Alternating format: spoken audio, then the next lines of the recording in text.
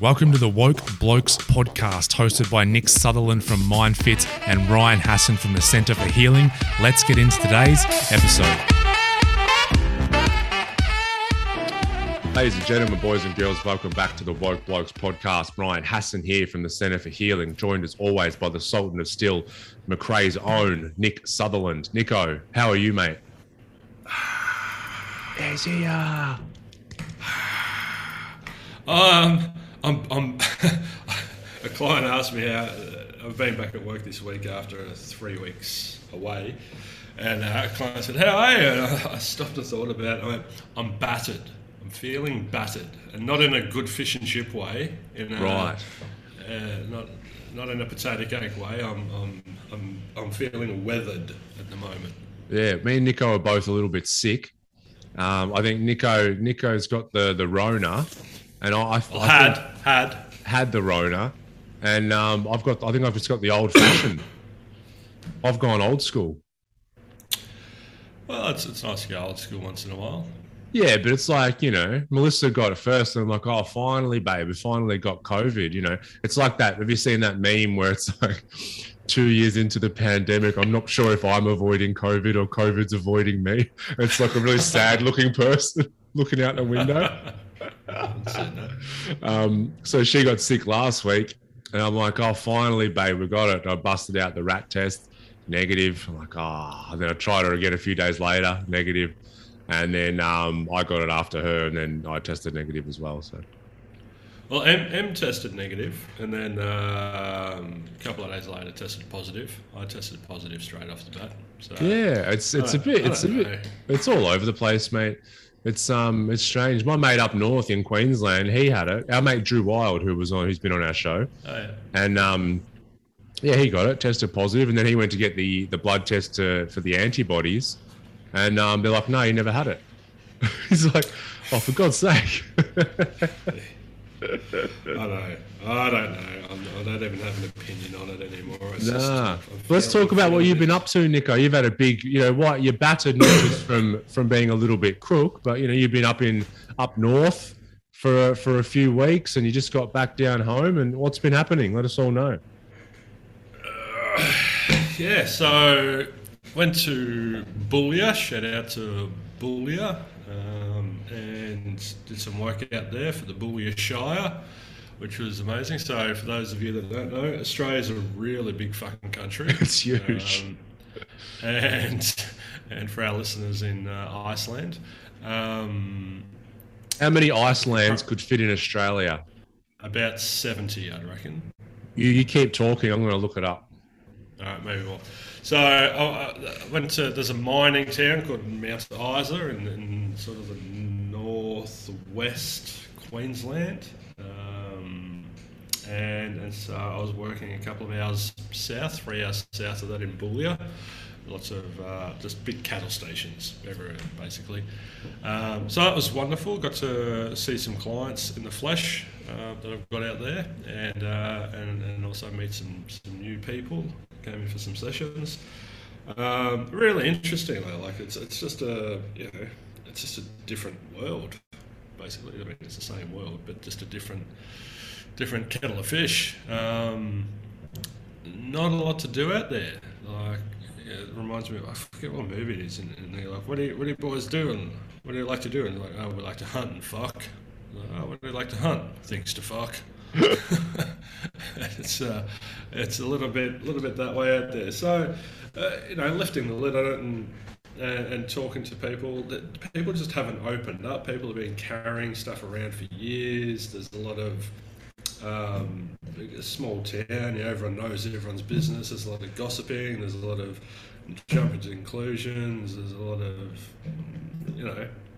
it can get pretty toxic out there where there's a lack of things to focus on. I've seen, we've had, many clients over the years from, more remote parts of the country. And you find in those small towns, you'd think, small, tight-knit community, there'd be more open dialogue, but there's actually not, because, everyone's trying to... ashamed. They are. Then, like, if there's some... skeleton in the closet, then they're like, oh, if it gets out, the whole town will know, and that's a bad thing. And so everyone's trying to keep their skeletons in the closet as best they can, and it's really unhealthy.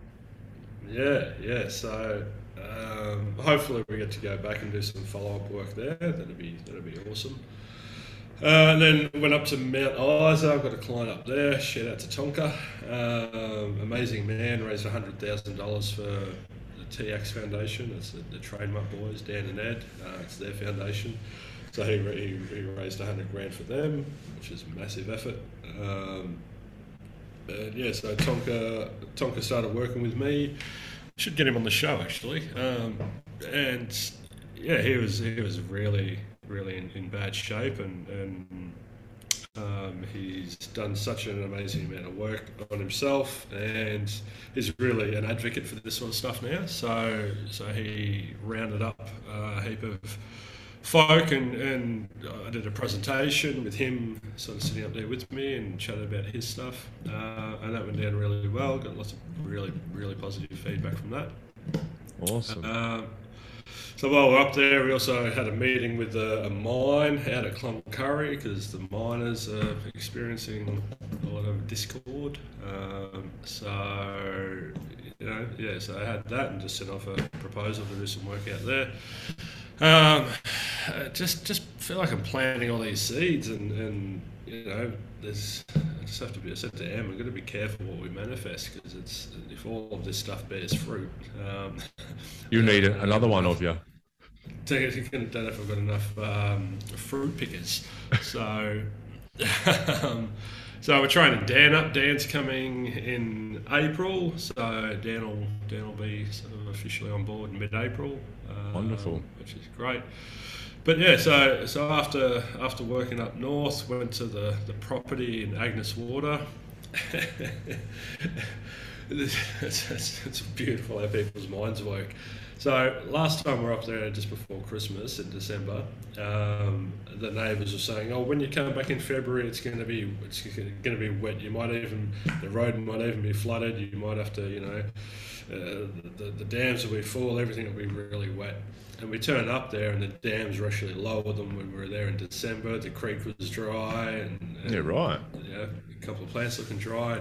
And I observed Em, and she was quite affected by it. She was quite unsettled by it. Or she said, "Oh, but it should be green." And she had this expectation, the reality in her head didn't meet the reality of what we were walking into, and she was a bit unsettled.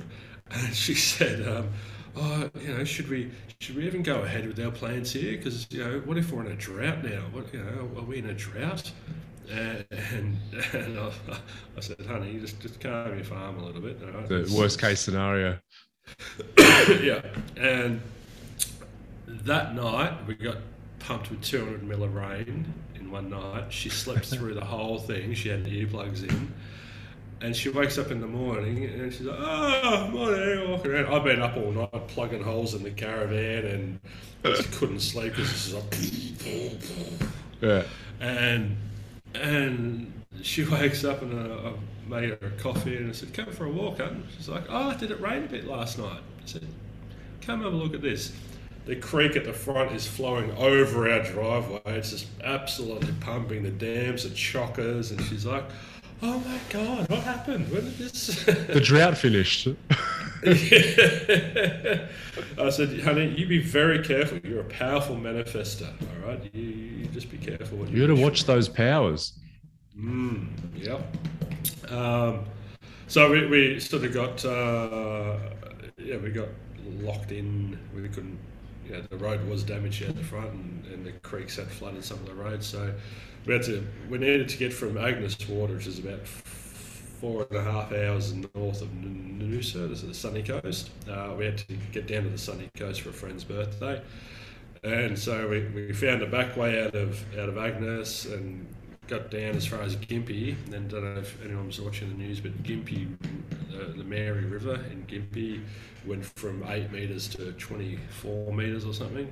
Yeah, we've had here in Australia, we've had some of the biggest floods in history down the east coast of Australia at the minute. So that's what a lot of people are dealing with in that region.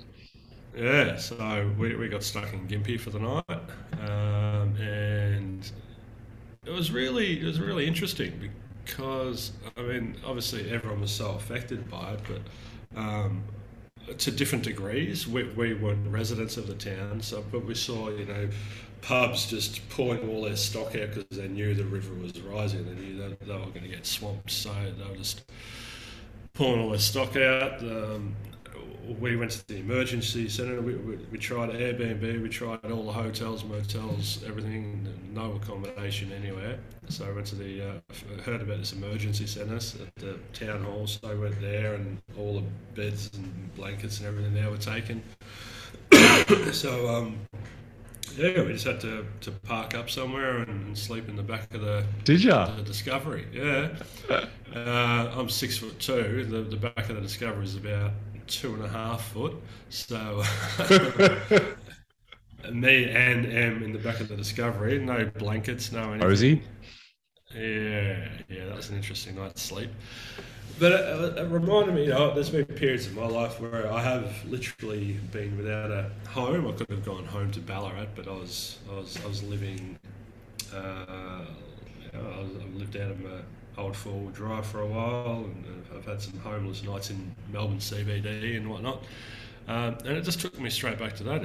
Feeling displaced, and just that you don't have food, water, shelter. You take it for granted. It's so accessible and available here, and then obviously with what's happening in the Ukraine, the thoughts go to there, and the amount of displacement all over the world. It's I've been talking to clients lately, but you can't replicate experience. You can't buy experience. You can sit there and watch the news and you can feel sorry for people or even empathetic towards their cause or their suffering or whatever, but until you've spent a night on the streets or until you've had that very real experience with it, and that's why as lived experience practitioners were so effective, you can't replicate it. And yeah, it was just a really interesting on so many levels. Just there's rivers flooding, people are suffering, we're displaced, there's not a lot we can do, everyone's feeling powerless because Mother Nature's flexing her muscles and going, you measly peasant soul, I'll remind you how insignificant you are. So that was incredible. It's like a real move back down Maslow's hierarchy, isn't it?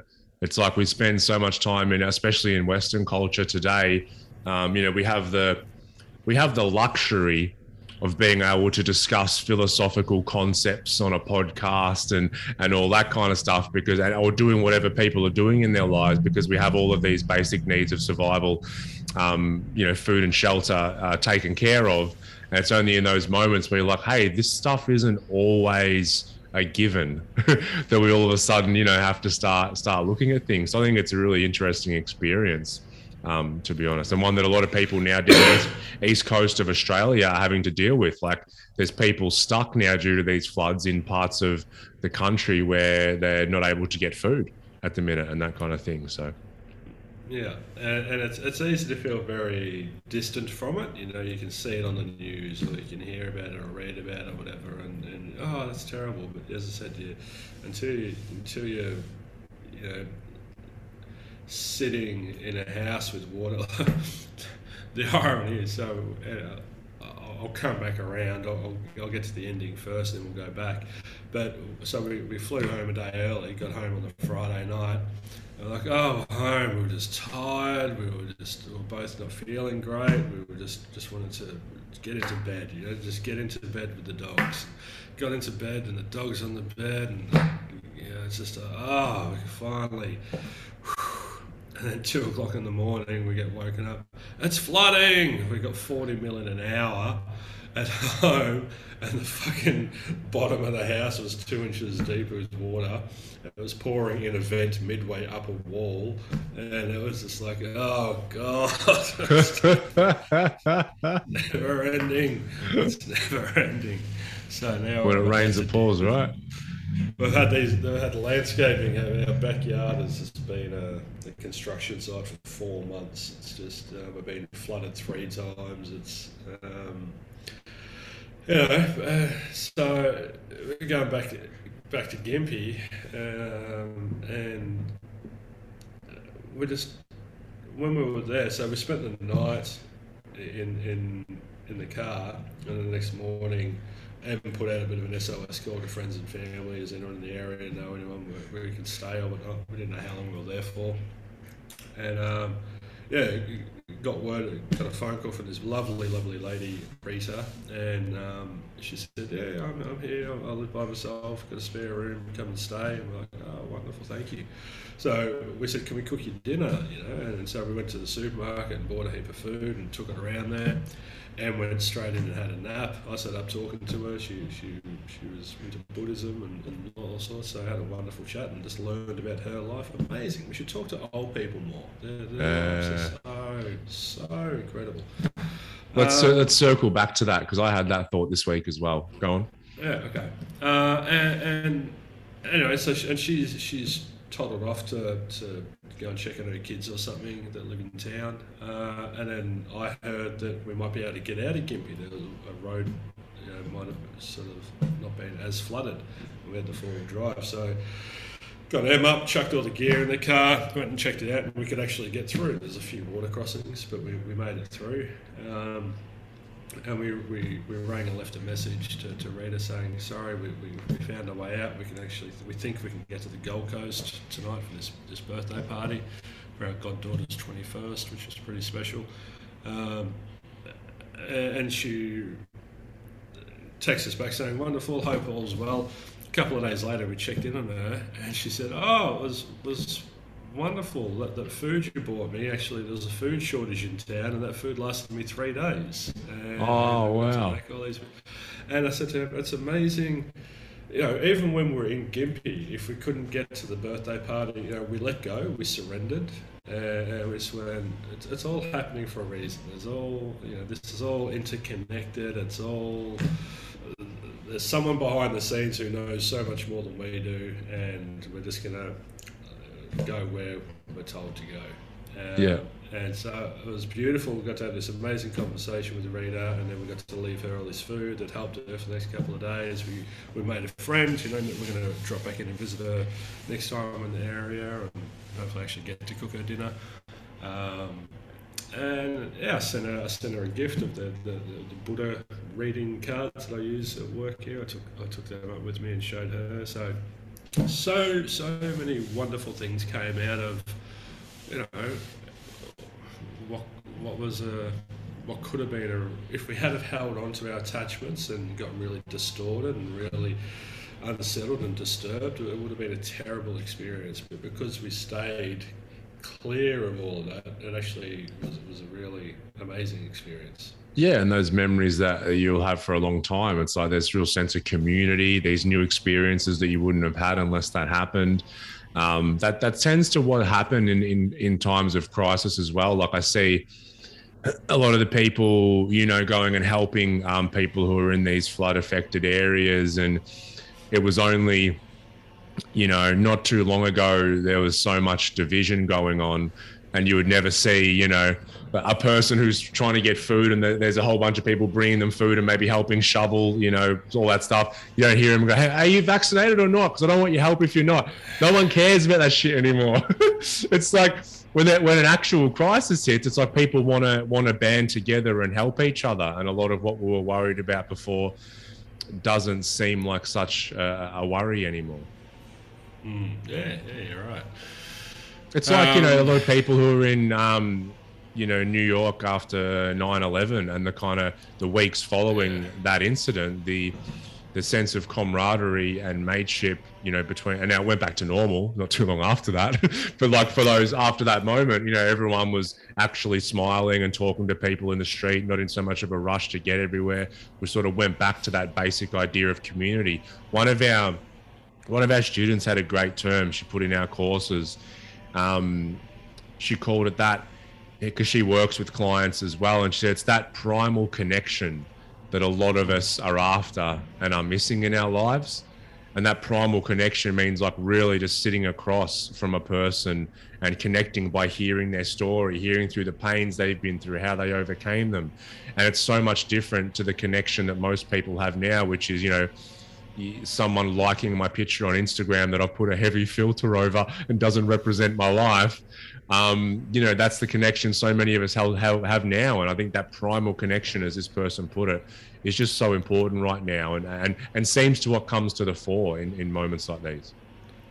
Yeah, I mean, I was sitting there in a stranger's house having the most wonderful conversation and just really listening to her and then sharing some of my stuff, and it was an amazing exchange, and there was no, but it wasn't a transactional thing. It wasn't I'm going to give in order to receive. It was just I gave and she gave, and that beautiful act of giving. We couldn't, because we stayed out of those distortions and didn't go to the black and white, good or bad, right or wrong. It just was. It wasn't a good or a bad experience. It was just an experience, and I'm so grateful for having done all the work and being in a position where I could remain in that space and remain present, you know, because then we were able to problem solve. We didn't get angry and start attacking each other. Em and I, we had an amazing adventure, and we came together and we solved problems, and we became so much better for having been through that experience, because we had that growth mindset. Yeah, because we tend to, you know, come to things with a distorted mind, and all of a sudden the experience that's in front of us doesn't become just an experience anymore, but it becomes labeled and seen. It's like if I go and there's a nice tree down the road in a park, and I go sit in front of the tree, and it's interesting to sort of play with, because you can just sit there and you just kind of experience a tree. It's really beautiful, but it doesn't take long before the mind steps in and goes, how big's this tree? This is a pretty bloody big tree. Not the biggest I've seen, though. That other tree was bigger that I saw a couple of years ago. And it's just, it needs to label it good, bad, right, wrong, big, small, and starts to go into this thinking. And we do that with so much experience of life. And it's unfortunate, because I know I've done that the majority of my life, but I know when we have those experiences like you had, where we just let an experience be, they're the moments that we look back on with such fondness. Yeah, nothing needed to be made right or wrong or good or bad. Just what was happening was happening. Yeah, and so we went to the party, and then we had a really testing day trying to get back home, because that was flooded. There was all these blockages everywhere. It was like, that road's flooded, you got to stop and go back, and and like, do we rest here? And we end up in Tin Can Bay or somewhere, and we're like, do we rest here? And the bloke said, maybe this road's open there. And we're like, they're a couple of hours from home, do we push through? It's going to be let's just get there. And you know, we're tired, we're hungry, we're thirsty, we're all these things, and you finally get there, and you're like, okay, we made it, we're home. And then the house floods. We made it back to the property, and then we came home and the house flooded. And so it's just one thing after another, and you know, it's we just kept turning up, and you know, I said I feel battered, but I've still got a smile on my face. I've been hailed on and rained on and drowned and drenched and whacked and all sorts of things, but I've still got a smile on my face, because I'm choosing all of this. Yeah. I'm choosing to have a property in Agnes. I'm choosing to go and work up in Queensland. I'm choosing to live where we live. I'm choosing to have landscaping done in our backyard. I'm choosing all of this. I'm not choosing to get flooded in that, but it's, you know, and it can feel so disempowering when things are happening outside of our control, and people create this illusion of control, which is actually anxiety and fear. They hold on and try and shape everything and try and twist and create and make everything. But true control is surrendering. It's letting go and just allowing things to be as they are. And So I'm standing here battered with a smile on my face because I did let go, and everything is exactly how it needs to be. I'm not trying to make it a perfect world, because I realise it's perfect. Everything. No one wants another person's home to flood. No one wants to see on the news, all of these tragedies happening. But without the tragedies, there's not the triumphs. And you can't have one without the other. So yeah, you were making me think, especially when you're talking about, going through trials and tribulations and finally getting home, into your bed with the dogs on your bed. It's like that analogy. It's like, when you're out in the snow, maybe working, chopping wood or whatever all day, and then you come home to an open fireplace. And it's like that open fire, like if it was middle of summer outside and everything, and I came into an open fireplace, I mean, it might be okay and nice, but if you've been out in the snow all day, that fire is magic. You can sit in front of it and appreciate it so much, but you wouldn't have had that unless you had the other contrast first. You and I went down to Barnbougle, golf course in Tasmania, and spent an amazing 3 days there, and we were blessed with the weather there. We were absolutely blessed. It was wonderful. I went there with some friends a couple of years earlier, and we weren't blessed with the weather. We had the absolute opposite. We had 60 mil in a couple of hours. It was coming sideways, no umbrellas. It was just torrential. It was freezing. Fuck, it was freezing. And it just turned into a round of survival. We forgot about scoring. It was just see ball, hit ball, huddle and sort of try and inch forward. And that was only on the front nine, right? So we make it back to the clubhouse, and we go inside, and we're and there's this roaring fireplace, and there's this bar there with hot chocolate, and it's like, and we get in front of the fire, and instantly steam starts pouring off us. And we're like, and we had this cup of hot chocolate, and we were in there for about 10 minutes, and everyone started to get comfortable. I'm like, no, don't get comfortable. Don't get lured into that. We're going to go back out. We've got another 9 holes to play. If we get too comfortable, then we're going to go out comfortable and get absolutely smashed again. We've got to get back out there now. And everyone's like, oh, fuck that. I'm like, come on, let's go. Played the back nine, got back into now we can get comfortable peeling layers of clothing off and just standing there in your jocks in front of this fire and still steaming.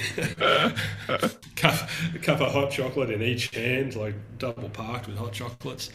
But they're the most memorable rounds. They're the ones that you lay on your deathbed and you don't think about all the really pleasant rounds of golf where the weather was perfect and it's just that perfect temperature and the sunshine and dappling leaves and all that stuff. It was you remember the tough times. Yeah. You made me remember we had an Ambrose Day a few years ago, and there was me and my brother's best mate, and my nephew. And yeah, about a bit before halfway, it got cold, windy, rain, bad. And a lot of people walked off and were like, no, we're going to finish. And there was a point where you could barely feel your hands on the club. And but we had a ball because my brother's best mate, he hit maybe one good shot. And for whatever reason, we started calling him Froggy, like he was good in the wet. And it just stuck. And he's like, I'm 50 years old. I've never had a fucking nickname in my life. And now I'm going to get called Froggy. And we just had so many laughs and everything. Then we finished and got back to the clubhouse. Similar situation. And, we still remember it fondly and laugh about it today. So right now, Nick, you're battered. And what you're describing is, and the question that listeners should ask themselves is, I can be okay when I finish the round and get back in front of the fire with my hot chocolate, but can I also be okay while I'm battered as well? And I think that's the key.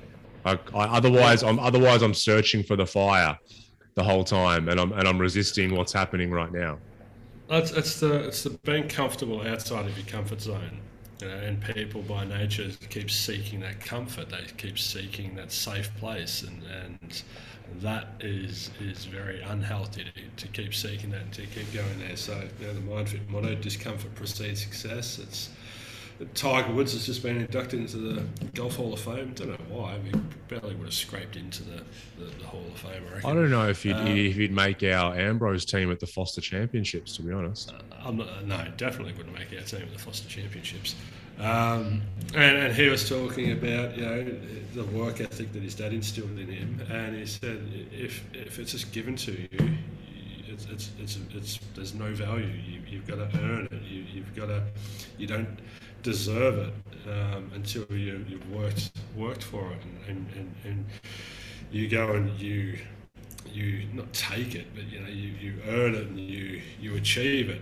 That's where it comes from. So that's why lottery winners struggle so much and go bankrupt not long after. Yeah, is because there's part of us that knows. There's part that's why a lot of people will self-sabotage as well if they've cut some corners. And they know they've cut some corners. People are like, oh, the universe is watching, but you're watching. We're always watching. And so if we know that we've cut some corners and that kind of thing, we'll invariably sabotage because we know we haven't earned it the right way. And we might feel like we got away with it, but we'll sabotage. Yeah. I'm very blessed because one of my strengths, one of my qualities is patience. And I was talking to a client yesterday about patience and how I've been patient throughout all of this. And I love that quote that patience is not simply the ability to wait, it's how we behave while we're waiting. Ooh. So patience isn't a passive exercise. It's an active exercise. Patience isn't just sitting there waiting. It's what we do while we're waiting, how we behave while we're waiting. And I looked up the definition of patience, which I'd never done before. And it is the capacity to accept or tolerate delay, problems, or suffering without becoming annoyed or anxious. That's great. I love that quote. I think that's fantastic. Yeah. So in that, the capacity to accept, and we talk about accepting, surrendering, letting go of the expectations of what we would ideally like to be happening or what would be more convenient for us to happen. It's the ego. If you transcend the ego and just allow things to be, then you've got infinite patience because things aren't good or bad. They're not annoying or not annoying. They just are. And it's an amazing skill, and it is a skill that we can develop. There's this art of letting go, and it also speaks of equanimity as well, because equanimity means to remain calm and composed, especially in a difficult situation. So this is the capacity to accept or tolerate delay, problems, or suffering without becoming annoyed or anxious. They're very, very similar. They're very, very aligned, which I never realized. It's like people say, it's not so much then I'm impatient or I'm not very patient, because we have to be patient. It's more just like, well, I'm just not doing patience very well, because I can't, if I'm waiting for tomorrow, I can't make tomorrow come any faster. It just depends how I'm going to spend, what's my internal state going to be until tomorrow comes. And that will determine, I guess, the level of patience based on that definition.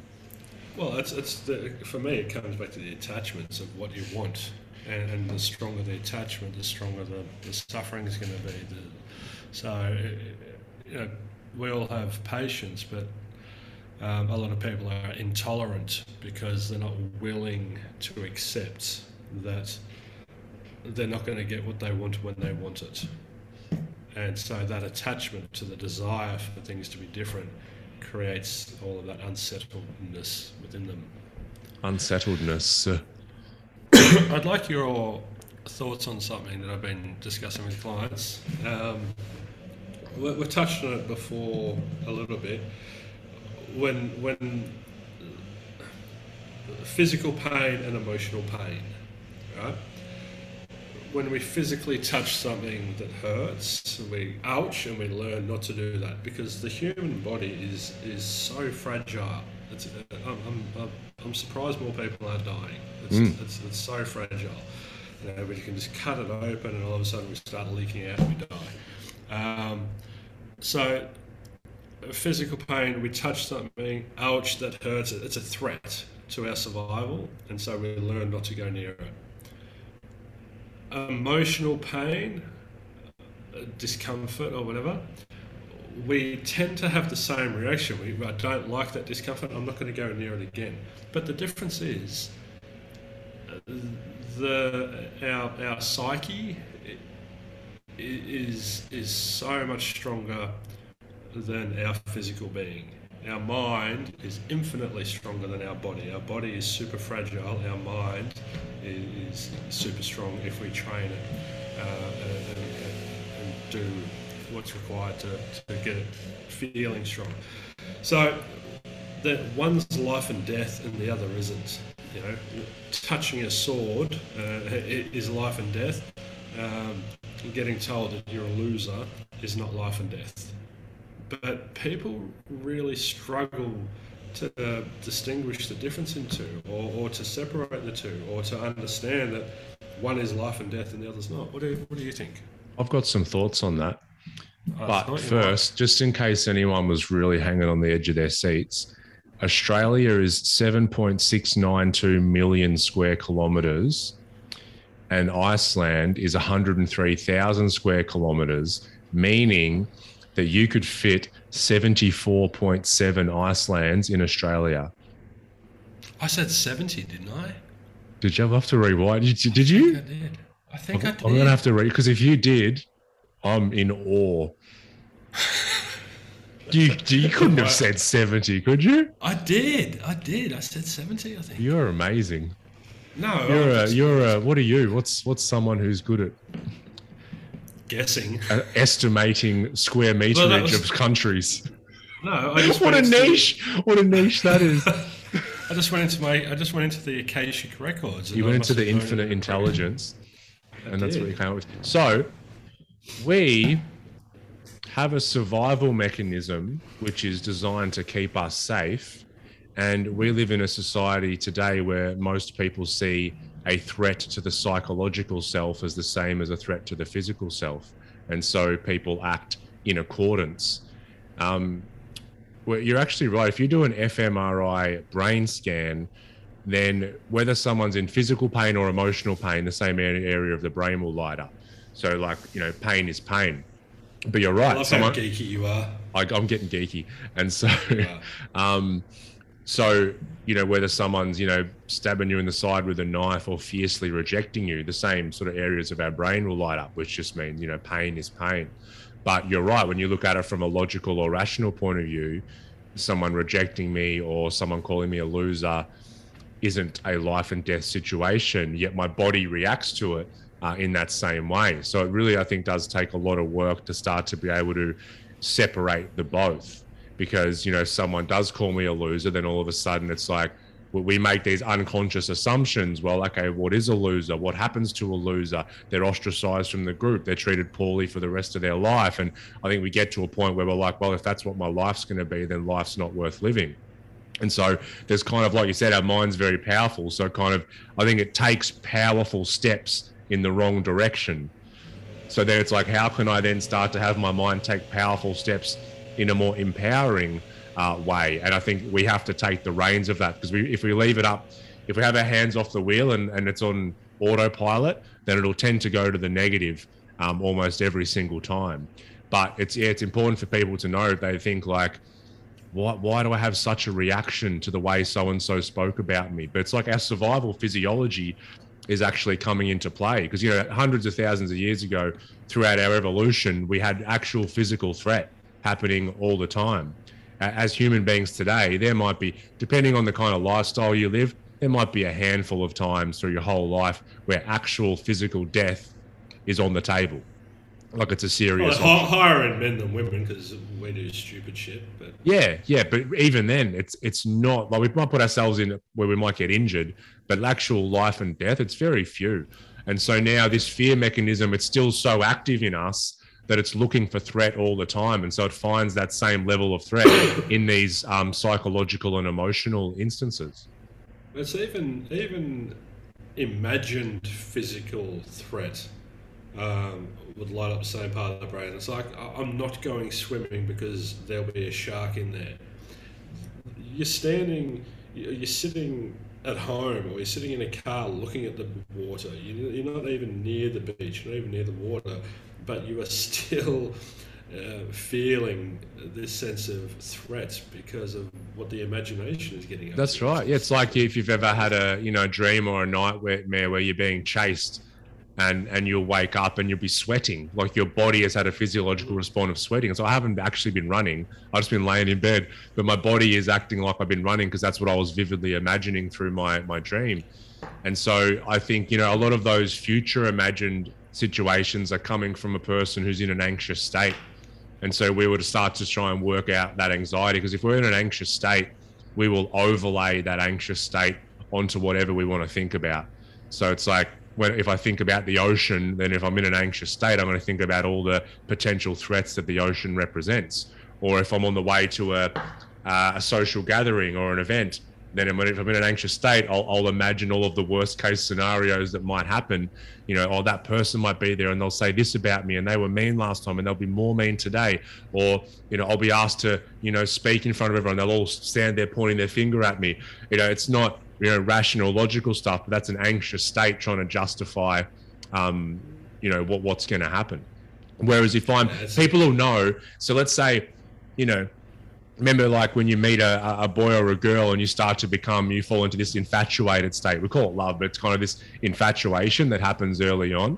And we're like, oh my God, I found the person, my world has changed.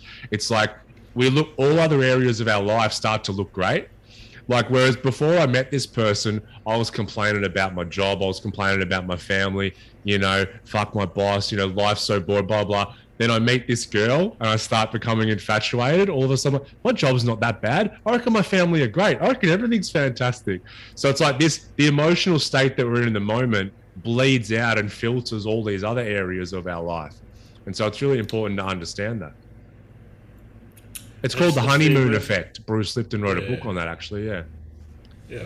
It's the love chemical wears off after 3 months.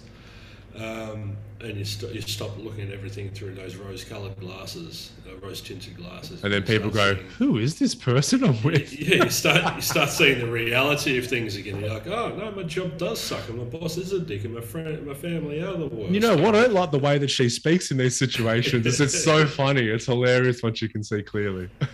Yeah. But that's the thing. Like, so it's all about perception is reality. And the imagination will create this amazing illusion of and anxiety stems from living in the future. So part of you is jump in your time machine, go into the future, put itself in the ocean, already imagine how many sharks are swimming in the water, and then sends a signal from the future back to the present going, nope, danger, do not swim, do not do that, because this is what's going to happen. It's just predicting. It's just jumping to conclusions and going to the worst case scenario, which are two of those distortions that we talk about. And so the person then jumps in their car and drives home from the beach, even though driving in a car is multiple times more likely to get you killed than getting eaten by a shark. Totally. So, we keep coming back to it, but idle hands do the devil's work and idle mind does the devil's work. We don't want to... People get mistaken between distracting the mind and focusing the mind. So people keep going to social media or gambling or whatever just to distract the mind. But we want the mind to be focused on things. The mind needs to be engaged. It needs to be not distracted, engaged. And there's a big difference between the two. Yeah, I completely agree. So learning a new skill, learning to build a table. You're not good with your hands. It's about woodworking. You can jump on YouTube and watch a YouTube video, but you're not distracting. You're engaged. You're not just sitting there mindlessly, letting this stimulus hit your brain. You're actually engaged and part of that experience. Yes, engage and don't distract. I completely agree. All right, let's wrap that up there, Nico. We're going to jump off for a minute and then we're coming back to record another one with an amazing guest. Yeah, okay. I think that was great. I love talking about that. I think the main takeaway, for me was that, and it's something that I'm working on myself constantly, is just in those moments where we're battered, or whatever word that you want to use it. People say like, I'm in a rut, or I've had a horrible day or horrible week, or blah, blah, blah. It's like, can I let go of control and be okay with that, knowing that it'll turn around? Because it will turn around at some point. And then the question then will be, how did I spend the days, weeks, or months before this? Was I in resistance? Was I unnecessarily suffering? Was I complaining? And now when everything's going okay, is that the only fleeting moment of peace that I'm going to have before it all starts happening again? Because if you're okay with being battered, then you're generally okay with anything.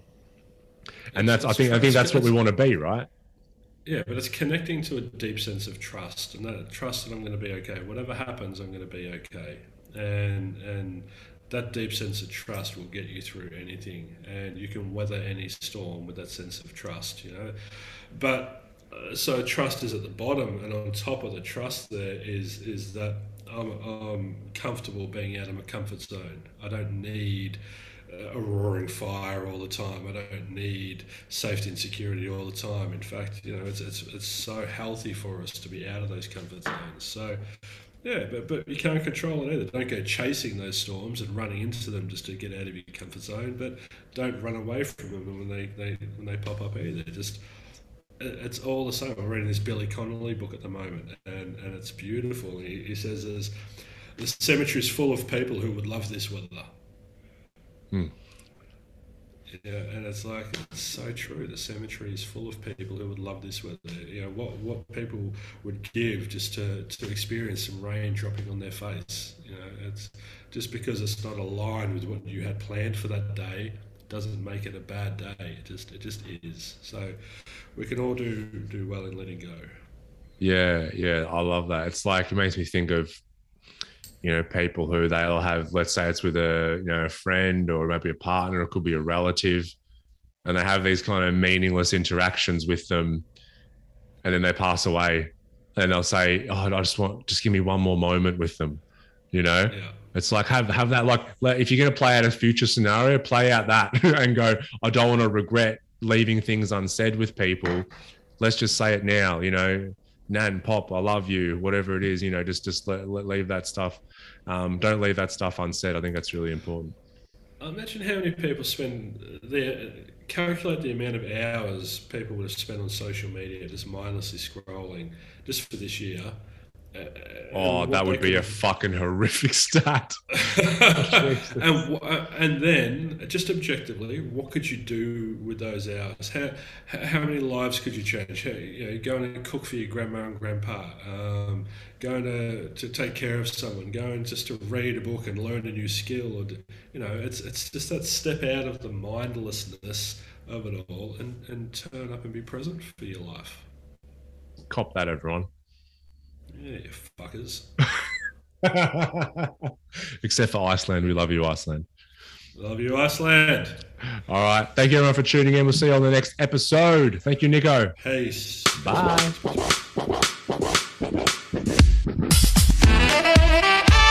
Thank you for tuning in to the Woke Blokes podcast. Please don't forget to subscribe to the show. Also, leave us a 5-star rating. We thank you so much, and we'll see you all next time.